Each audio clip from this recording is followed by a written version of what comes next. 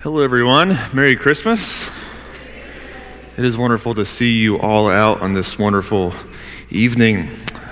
We are going to spend a few minutes today in the Word of God as we revisit this Christmas story. My name is Daniel. I am the lead pastor here at Emmanuel Church, and we are just so pleased that you guys are here with us.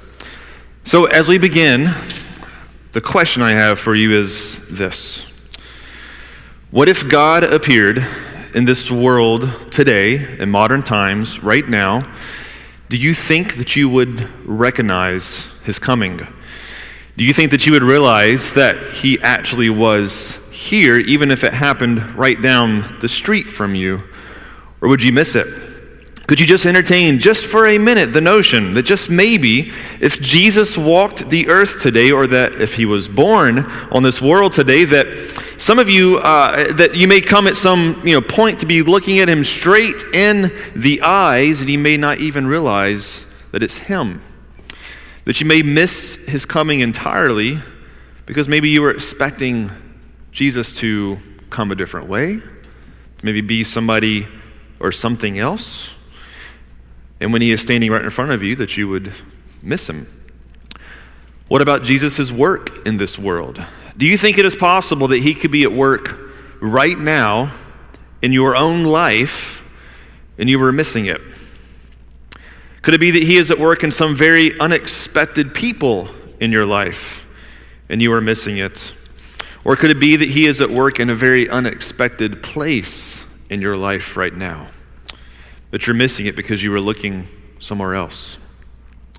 In brief, we are going to look how the Christmas story shows us that we should expect the unexpected work of God. Through his unexpected work in our lives, a little roadmap for the next few minutes, his unexpected work in our lives, through unexpected people, and also in unexpected places. So as we know, this story of Christmas began 2,000 or so years ago. A young teenage girl, probably no more than 14 or 15 years old, living in a town of Nazareth in the region of Galilee, today in northern Israel. We know her name is Mary. She was betrothed to Joseph. The only claim to fame that any of them had was Joseph. He was a distant descendant of King David, who lived many, many centuries before him. So as the story goes, Gabriel shows up to Mary, tells her that she's about to be pregnant supernaturally by the Holy Spirit. This is how it reads in Luke chapter 1. It says, "You will name him Jesus. He will be great. He will be called the Son of the Most High, and the Lord God will give him the throne of his father David. He will reign over the house of Jacob forever, and his kingdom will have no end." The first thing we learn in this story is that often God's work in our lives happens in unexpected ways. And often you and I are in danger of missing it because, if we're honest, we don't have Gabriel showing up to tell us what exactly is going on, right? And to explain what exactly is happening to us, like Mary had the privilege of. The common theme we're going to see this evening is that God's work in our lives is always going to have the nature of his work will always have the effect of humbling us and not bringing glory to ourselves, but bringing all glory to him.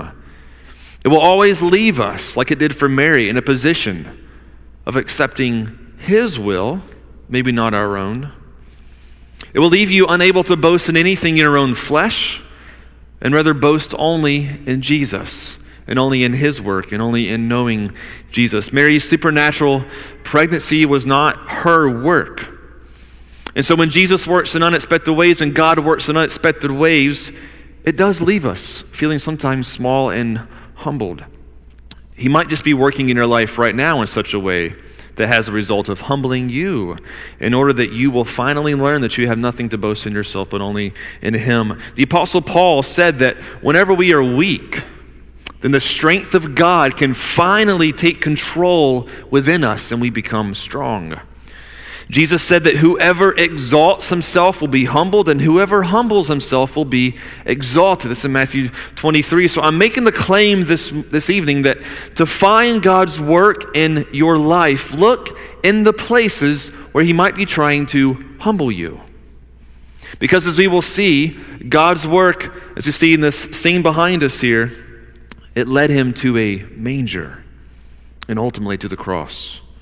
That is the wisdom of God's work and also the ways of God's work, and it's upside down from how we normally would expect the great and glorious and mighty and majestic God of this universe to work. Listen to these words in 1 Corinthians chapter 1, verse 24, beginning. It says, "The foolishness of God is wiser than man's wisdom. The weakness of God is stronger than man's strength."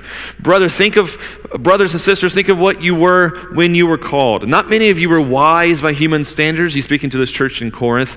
Not many of you were influential. Not many were of noble birth. But God chose the foolish things of the world to shame the wise. God chose the weak things of the world to shame the strong. He chose the lowly things of this world and the despised things and the things that are not to nullify the things that are, so that no one may boast before him. And secondly, we see that the work of God sometimes comes through unexpected people. This story, there's a lot of wild things that happen that we're so, maybe so overly familiar, maybe that we really I want to tell this story and really think about, hearing this for the first time or just reading it like what it really is. It's a crazy thing.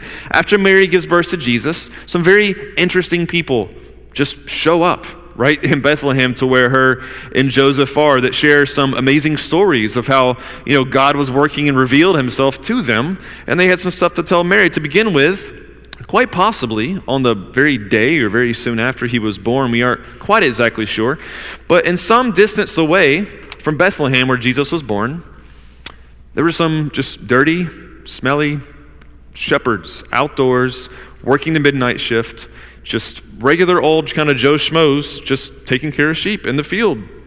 We don't know their names. We don't know nothing about them. They're just normal people just working a hard night's work. And as they're sitting in this field, I want you to just picture what this would have been like. You're just tending your sheep like you have hundreds of days before, hundreds of times before, and one of them just looks over and there's this angel just standing next to them, right? It just is there. And it says after the angel is there, it says the glory of the Lord shone about them. Not a lot of explanation what the glory of the Lord that shone about them was. We may think of these, like magical, almost like a scene of like, wow, must have been really amazing and just so cool to see. And just, it wasn't really like that, because the actual result was, it said that they were absolutely terrified. Like they were scared to death of what they were looking at, okay? And that's really the glory of God. It's beautiful, but it's kind of terrifying in some ways. Many people who found themselves in visions, either in heaven or when an angel shows up, the first thing they do is they drop dead, like feeling like they're about to die. Like, I'm dead. This is it. I got nothing left after this. This is going to take me out. This angel's going to take me out. Like, this is a common kind of response, and these shepherds were terrified, right?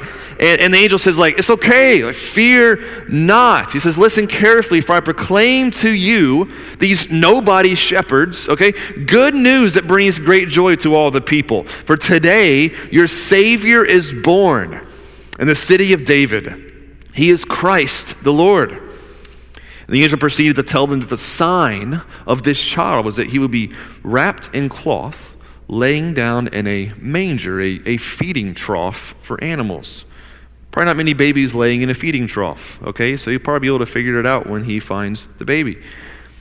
And then before he knew it, suddenly, it just says suddenly, like there was an angel talking, and then the entire sky just lights up, and it's filled with the hosts of heaven. The word host is actually an old military word. The idea is that this is God's army, but if you look in the actual original language, it's not just one army, it's his vast, multiple angelic armies, like all of them shows up, okay? Now you would think, okay, well, they show up in the sky, and these shepherds is part of sitting there saying like, what is going on? Like, who am I? Who are we to, like, there's nobody else here. Like, anybody else seeing this? There's like three of us. And you got this angel, these angels are putting on the show for just a couple of shepherds. This is a really interesting story if you think about this, right? And the sky is filled, and it doesn't say that the angels sung, but you can't help but think they did sing this line, which says, "Glory to God in the highest." These infinite number of angelic armies in the sky. Glory to God in the highest, and on earth, peace among those with whom he is pleased. And then they're gone, right? And you would almost wish, like, hey, God, it'd been really cool if you did that over, say, I don't know, Jerusalem, where there's a lot more people, a lot more, I don't know, like important people, like the king, you know, and his nobles and the chief priest and just a lot of people. Like, that'd been really cool to like happen over New York City or something, not in nowhere where there's like 3 people for an audience, right? This was an unexpected work of God. So the shepherds, they go and they find Mary. They're probably just dirty and smell like, you know, dirty animals. And they run up and they find Mary, they find the child Jesus, and they told them everything. Later on, we'll go into more detail in a minute in the story. It's not just the shepherds that had a visitation that was really fascinating, but one day Mary and Joseph had a little, you know, knock on the door, and these foreigners show up. What we think, you know, they were called magi in Scripture. We think either from Arabia, maybe from modern-day Iran, but they show up. We can imagine just dressed in garb that was not common to Israel, not even common to much of the Roman Empire. They're coming with elaborate gifts. There wasn't just 3 magi. There was probably a whole crew of them. And they think that because of the distance, this could have been a 2-year journey just to find this child. Expensive, costly journey. And they show up and they said, hey, there's this, and these are ancient astrologers, like they look for signs of the times in the sky and the stars, right? They show up, they say, hey, we've been following this baby's star for some time, looking for the King of the Jews, and we found him, and these gifts are for him. And you just got to think, like, what is Mary thinking at this point? Like, what is going on? Like, this is, what? Are you telling me? Who are you? Where'd you come from? Star? What are you talking about? Like, these are unexpected ways in which God works. He often works through unexpected people. Maybe you're sitting here feeling like you're just a regular old Joe Schmo. Like, what could I possibly have to offer to the work of God in this world? What could I, of all people, possibly have that God could do through me? Well, if God chose these nobody shepherds to reveal to him these angelic hosts, God's armies, plural, like, I don't know, all of them in the sky, to sing the glory of God and sing his praises to just a few little shepherds, maybe, just maybe, as this Christmas story shows us, you, of all people, God does have something amazing planned for you, some work prepared before even the ages began to bring to fulfillment in your life, to bring to fruition in your life. There's a reason, friends, that you're here in this room. I don't know, somebody might drug you here against your will. It's like, okay, I'm here. Or maybe you come, you know, you're here sometimes, you're here every week, you're here off and on. I'm not quite sure with all of you in this room, but there's a reason why you're here in these four walls on such a sacred night as Christmas Eve. And I would venture to say that God wanted you here, and he's here, and he's trying to tell you, like, I got some stuff for you here. I love you. I want you to be in my family, and I have plans for you, right? And then also, sometimes God works through unexpected people in our lives, like children.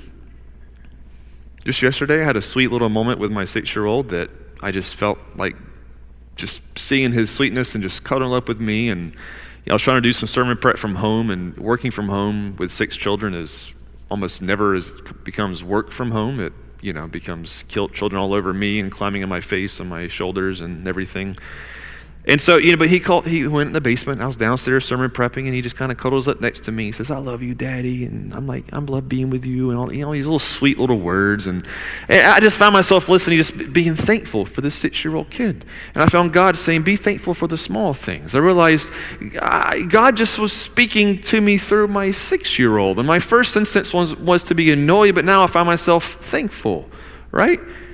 Unexpected child that God can use to speak through us? Who is that person or those people in your life that you don't really want to listen to, maybe you're just kind of annoyed by, or that one coworker or this or that? You just never know when God might be on the move for the people around you, and maybe in humility and with a spirit of learning that we can treat people with dignity, with open ears, to hear what they may have to say. Listen to their stories.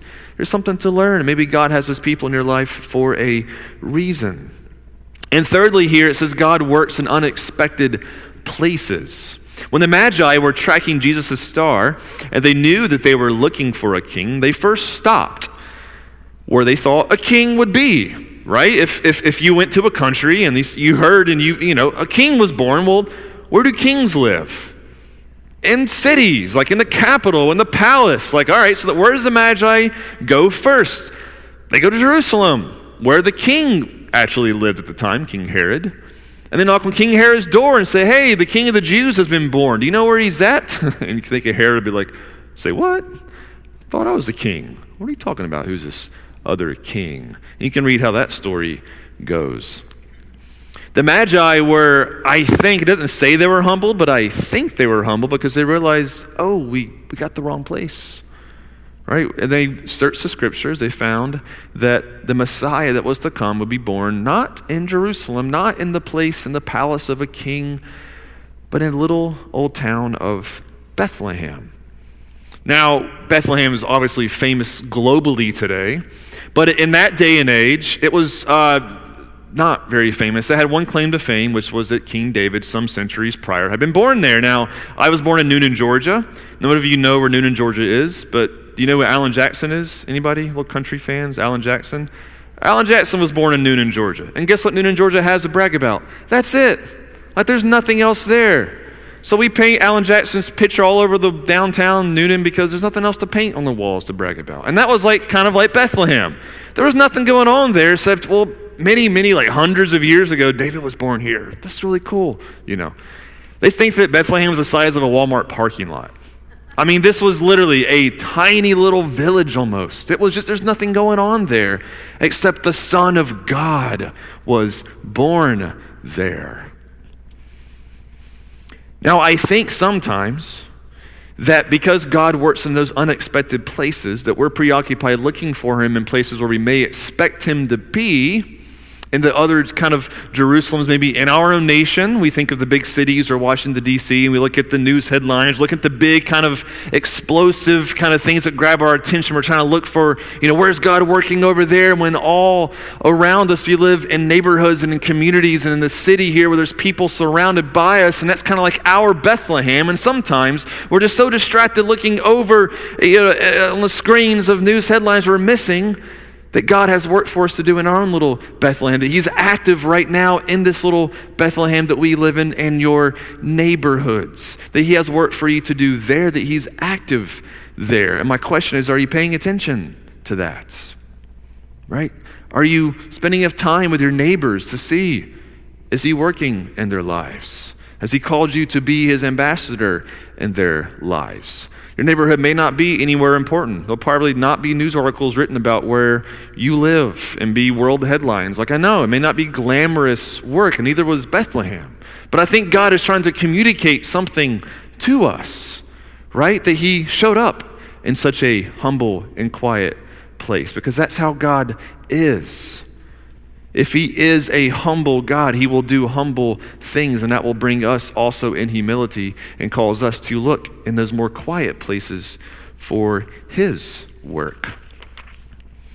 And lastly, the whole story, as we close here, it speaks of the unexpected work of God in this world. I know our light's off, but we have a little manger scene behind us that you saw earlier, and I was kind of just blown away this week. All right, I mentioned earlier, I have 6 children. I went to all of their births, and if you've been to a birth, I won't be, graphic here, but it's not the most glorious event that's, worthy of, hiring a sculptor to say, can you, sculpt the scene for me? Like, let me get a picture of, the woman just sweating and yelling and in pain and, just wriggling and just crying, and the husband sitting helpless in the corner thinking, I don't know what to do, but I'm just going to sit here.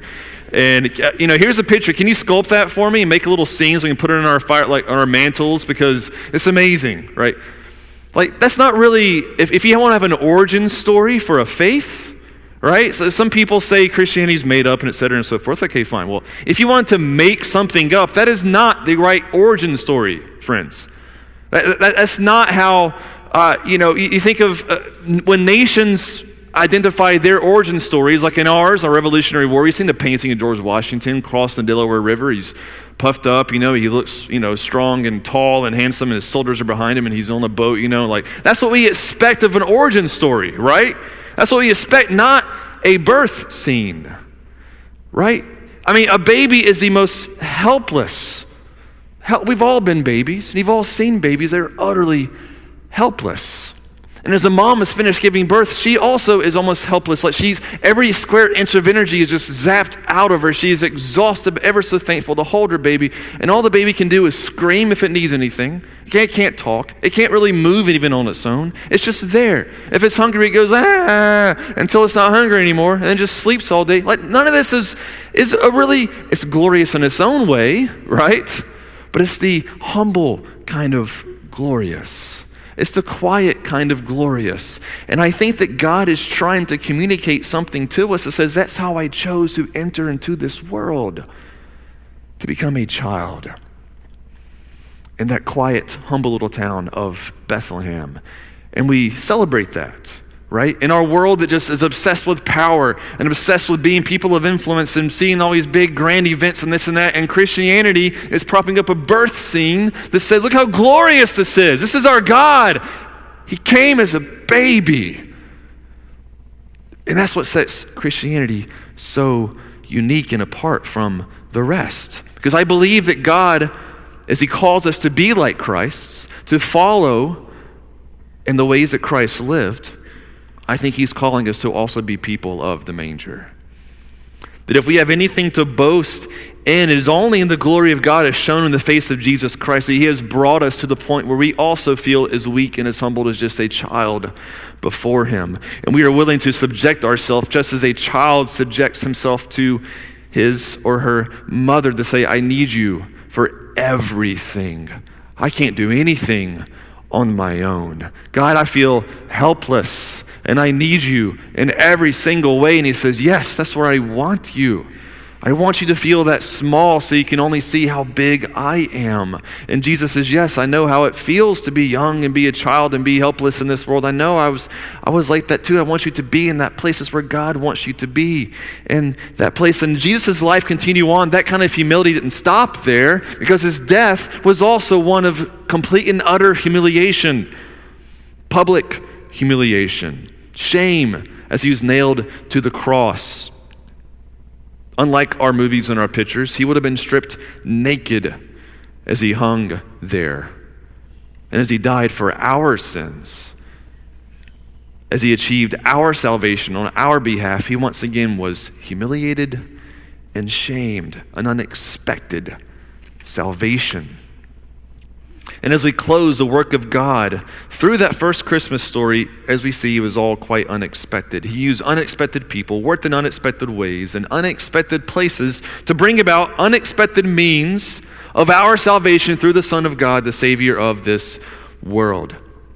His coming into this world through all of these unexpected means, it really challenges us how we think and how we perceive the world, our interactions as Christians with the world, and all of our Christian living, because all of it illuminates the love and the humility of God up and against the arrogance and the pride and the hubris that we often see in our fallen world. This we see in Romans chapter 5, the way of Christ is this. For while we were still weak, what did Christ do? At the right time, Christ died for the ungodly. One will scarcely die for a righteous person, though perhaps a good person one would dare even to die. But God shows his love for us, that while we were still sinners, Christ died for us. By such love and humility and grace did Jesus illuminate this dark world through his life, through his death, and through his resurrection, accomplishing our salvation on his behalf. It is all unexpected because it's mostly the opposite of ways that we see lived in this world, and we are even called to live in this world. The question that lies before us this Christmas, the challenge of the manger is this: are we, as Jesus followers, giving off the same light to those around us?